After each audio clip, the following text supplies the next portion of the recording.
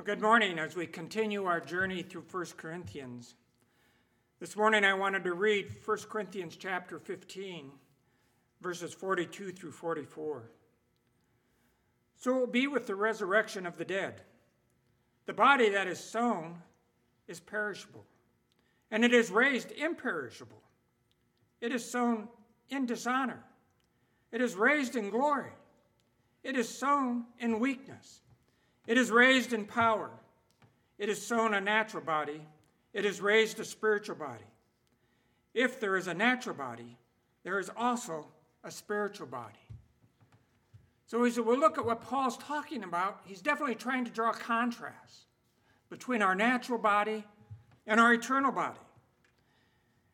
And as Robert mentioned in his message last week, there was a group of people in the Corinth church that were questioning whether the dead, the physical body, could be resurrected.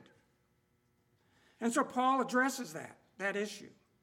And he even goes a little bit beyond that, I believe, because he goes on to point out that the resurrection enables us and causes us to transform. And that enables us to be a transformer. And then Paul, of course, uses lots of different analogies. He talks about the seed. I hope you can see my little acorn. It's a seed. And that little acorn grows into a tree. This is obviously not an oak tree, but the point's the same. It's quite different than the pine seed that this pine tree would have grown from. So there's a transformation. Some of the things, the DNA and things remain the same, but things are going to be different. And that's why he's pointing out this contrast between our physical body, which is in decay, and as we age, we begin to be more and more aware of that. Things just aren't the way they used to be. Certain parts don't work the way they used to. But that's not always going to be that way. So I was thinking about, when we're thinking about this transformation of the resurrection, what effect does that really have on us? You know, whether we have a physical body, spiritual body, whether the physical body is raised from the dead, what difference does all that make? I thought back to the story of Daniel. Well, it's actually the story of Shadrach, Meshach, and Abednego in the book of Daniel in chapter 3. And it's a very familiar story, so I'm not going to go through all the details, but the nutshell version is the King Nebuchadnezzar, for whatever reason, decided to make this 90-foot gold statue, this idol. And that wasn't enough for him. He decided everyone in his kingdom should worship this statue. And so he basically do what kings of that era did. He said, here's the deal. When the band plays, you all fall down, worship this statue, and then if anybody doesn't, hey, I've got this furnace over here that I've been stoking, and that's where you're going to end up. You're going to be thrown into this fiery furnace. So not exactly worshiping out of love, it's worshiping out of fear. But that was the deal. But these three young men, Shadrach, Meshach, and Abednego, who had been taken as exiles from Israel to Babylon and had important positions, and weren't going to do that. And of course, since everybody else is bowing down, it's pretty obvious when these three high-ranking officials are just standing there. And so that gets reported to the king. The king probably has some deference because he appointed him to these positions. So rather than just throwing him into the furnace, he says, hey, here's the deal. I'll give you one more chance. You know, maybe you didn't understand how this works. I'm the king, you're not. You know, when the band plays, you bow and you worship the statue, or you go into the furnace. But this is the response found in Daniel chapter 3, verses 17 through 18. If we are thrown into the blazing furnace, the God we serve is able to save us, and he will rescue us from your hand, O king. But even if he does not, we want you to know, O king, that we will not serve your gods or worship the image of gold that you have set up. Pretty bold statement to the king. And he was infuriated. And the rest of the story, of course, he gets them thrown into the furnace. He has the furnace heated up so hot that it kills the people that are ordered to throw him into the furnace. And then when he looks in the furnace, he sees these three people, not just three, but another person walking around. And he says that fourth person looks like the Son of God. So then he calls them out. And after witnessing this miracle,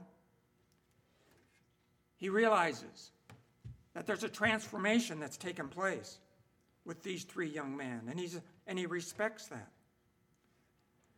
And how could that transformation take place? It gets back to that resurrection. They were not just worried about their life here on earth. Even if that came to a painful short end in a blazing furnace, they were looking forward to a resurrection and living with an eternal God. And I think that knowledge enables us. You know, the Corinth church, I don't know what their deal was. Maybe it was just because they thought resurrecting a dead body was just totally inconceivable. It was something beyond their knowledge. You know, having a spirit flow around eternal, we can maybe kind of understand that. But having our physical body not rot in the grave, that's just inconceivable. But Paul addresses that head on. When he starts this lecture with them, this letter, I should say, he addresses the issue about their question. You know, what kind of body are they going to have? And he basically says, that's a dumb question. Think about it. The same power that created the entire universe is the one that caused the resurrection of Jesus Christ. This power is so awesome and so great. How can you ask such a dumb question?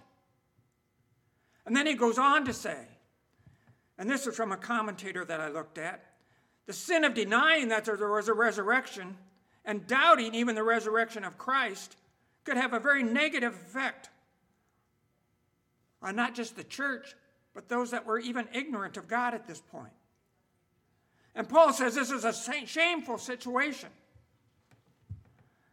And then he gives this analogy of these plant organisms and how they're similar, but yet when the seed is sown, the plant that grows is so different. It has a new body that God has given it. And then he goes on to talk about not all flesh is the same. And he gives the analogy of fish and animals and humans. Their flesh is all different.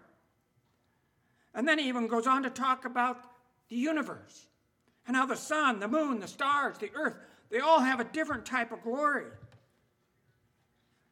The point he's trying to make to them is that God is going to take what is perishable, what is weak, and make it imperishable and eternal so that it'll last forever. This commentator says the spiritual body does not just mean a spirit, a non-material body, but it means a physical body that can last eternally. And that's what Paul is explaining to them. Whether you understand it or not, God is the God who creates. But we are to be transformed by this knowledge. And he addresses that issue of transformation in another letter. Philippians chapter 3, verses 17 through 21 says this, "Join with others in following my example, brothers, and take note of those who live according to the pattern we gave you. For as I have often told you before and now say again, even with tears, many live as enemies of the cross of Christ. Their destiny is destruction. Their God is their stomach. Their mind is on earthly things. But our citizenship is in heaven, and we eagerly await a Savior from there, the Lord Jesus Christ, who by the power that enabled him to bring everything under his control will transform our lowly bodies so they will be like his glorious body." Again, that transformation is a physical transformation with the resurrection. But it's also an eternal transformation. As Romans 12:2 tells us, not to be conformed to the world, but to be transformed by the renewing of our mind. 2 Corinthians 5:17 tells us we're a new creation. The old is gone, the new has come. 2 Corinthians 3:18 tells us to be transformed into Christ's likeness. And Galatians 2:20 sort of summarizes it and says that I no longer live, but it is Christ who lives within me. And the life I live in this body, I live by faith in the Son of God who loved me and gave his life for me. So that resurrection power not only transforms us, it enables us to be a transformer. Joanne Flander Thomas was an individual who lived in South Africa, and that's where she grew up. She grew up being half white and half black. And in a book written by Philip Yancey called Vanishing Grace, he talks about her story. As a student, she early on began advocating against the injustice of apartheid. Of course, that was the total segregation of blacks and white in South Africa. And she, as a Christian, started praying the Lord's Prayer to accomplish this. And especially the part that she focused on many times was, "Thy will be done on earth as in heaven." Because the reality was, as she looked around, God's will was not really being done on earth that much. And then one day she realized that she only lived a short distance from Pollsmoor, which is a maximum security prison. And in fact, it's a prison where Nelson Mandela had been in prison for a period of time.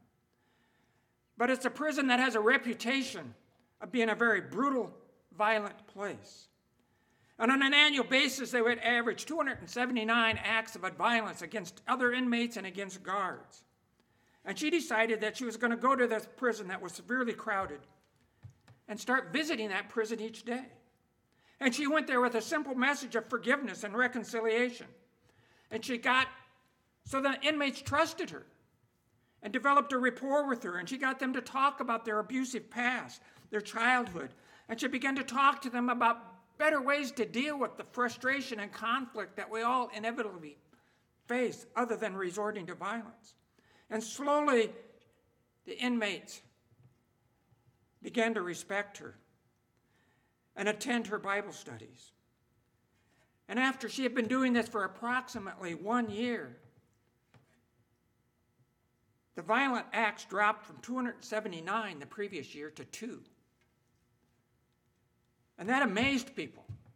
So the British Broadcasting Network actually did a documentary on this.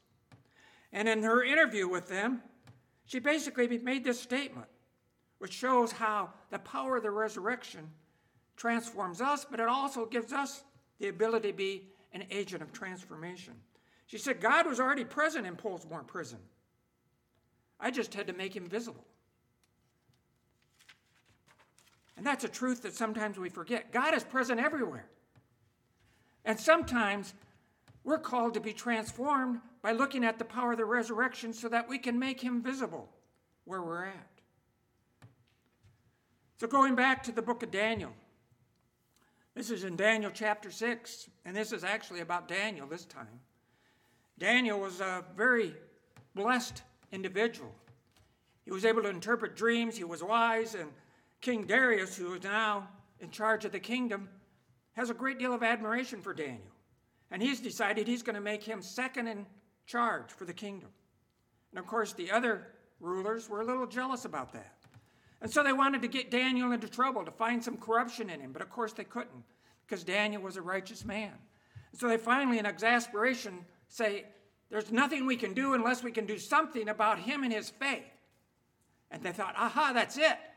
So they go to the king and say, "Hey, king, just to make sure everybody's really loyal to you, let's have this law where nobody can pray to anyone but you for the next month."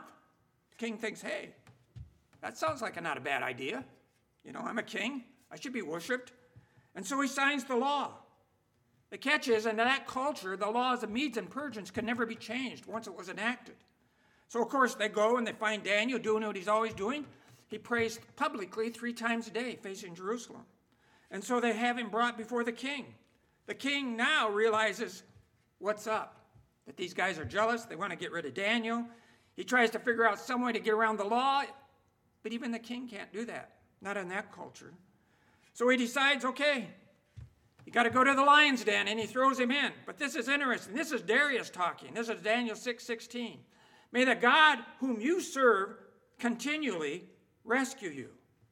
That's like a prayer. This heathen king is actually praying to God. That's the power of the resurrection, evident in Daniel and his transformation. And then Daniel, of course, next morning miraculously is unharmed. And he's released. His accusers are thrown in and promptly killed by the lions.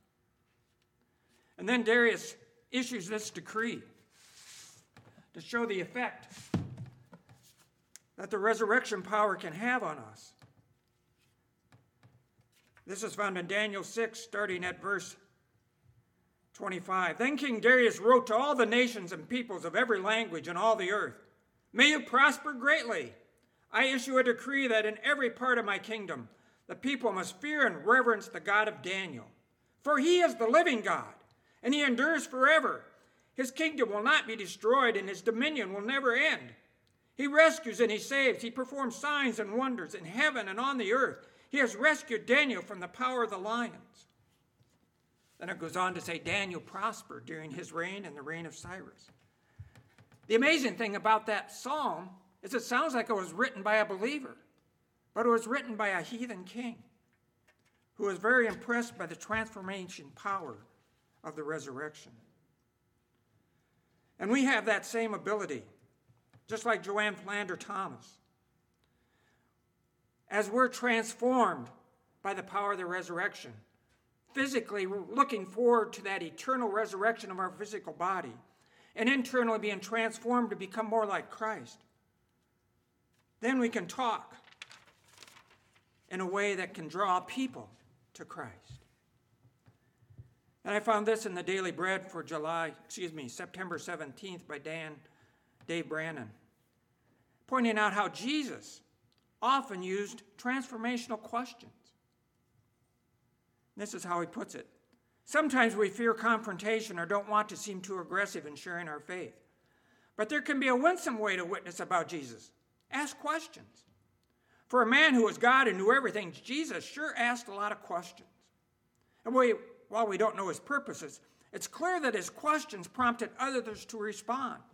He asked his disciple Andrew, "What do you want?" John 1:38. He asked blind Bartimaeus, "What do you want me to do for you?" Mark 10:51. And he asked the paralyzed man, "Do you want to get well?" John 5:6. And these transformation happened for all of these people after Jesus' initial question.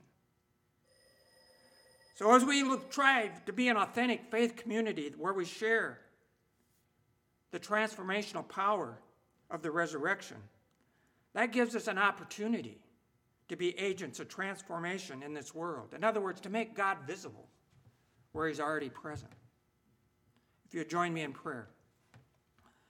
Thank you, Father, for transforming us. Thank you for the power of the resurrection that we look forward to, a resurrection of our bodies eternally, so we can keep our focus on the things of heaven and not the things of the earth. In Jesus' name, amen.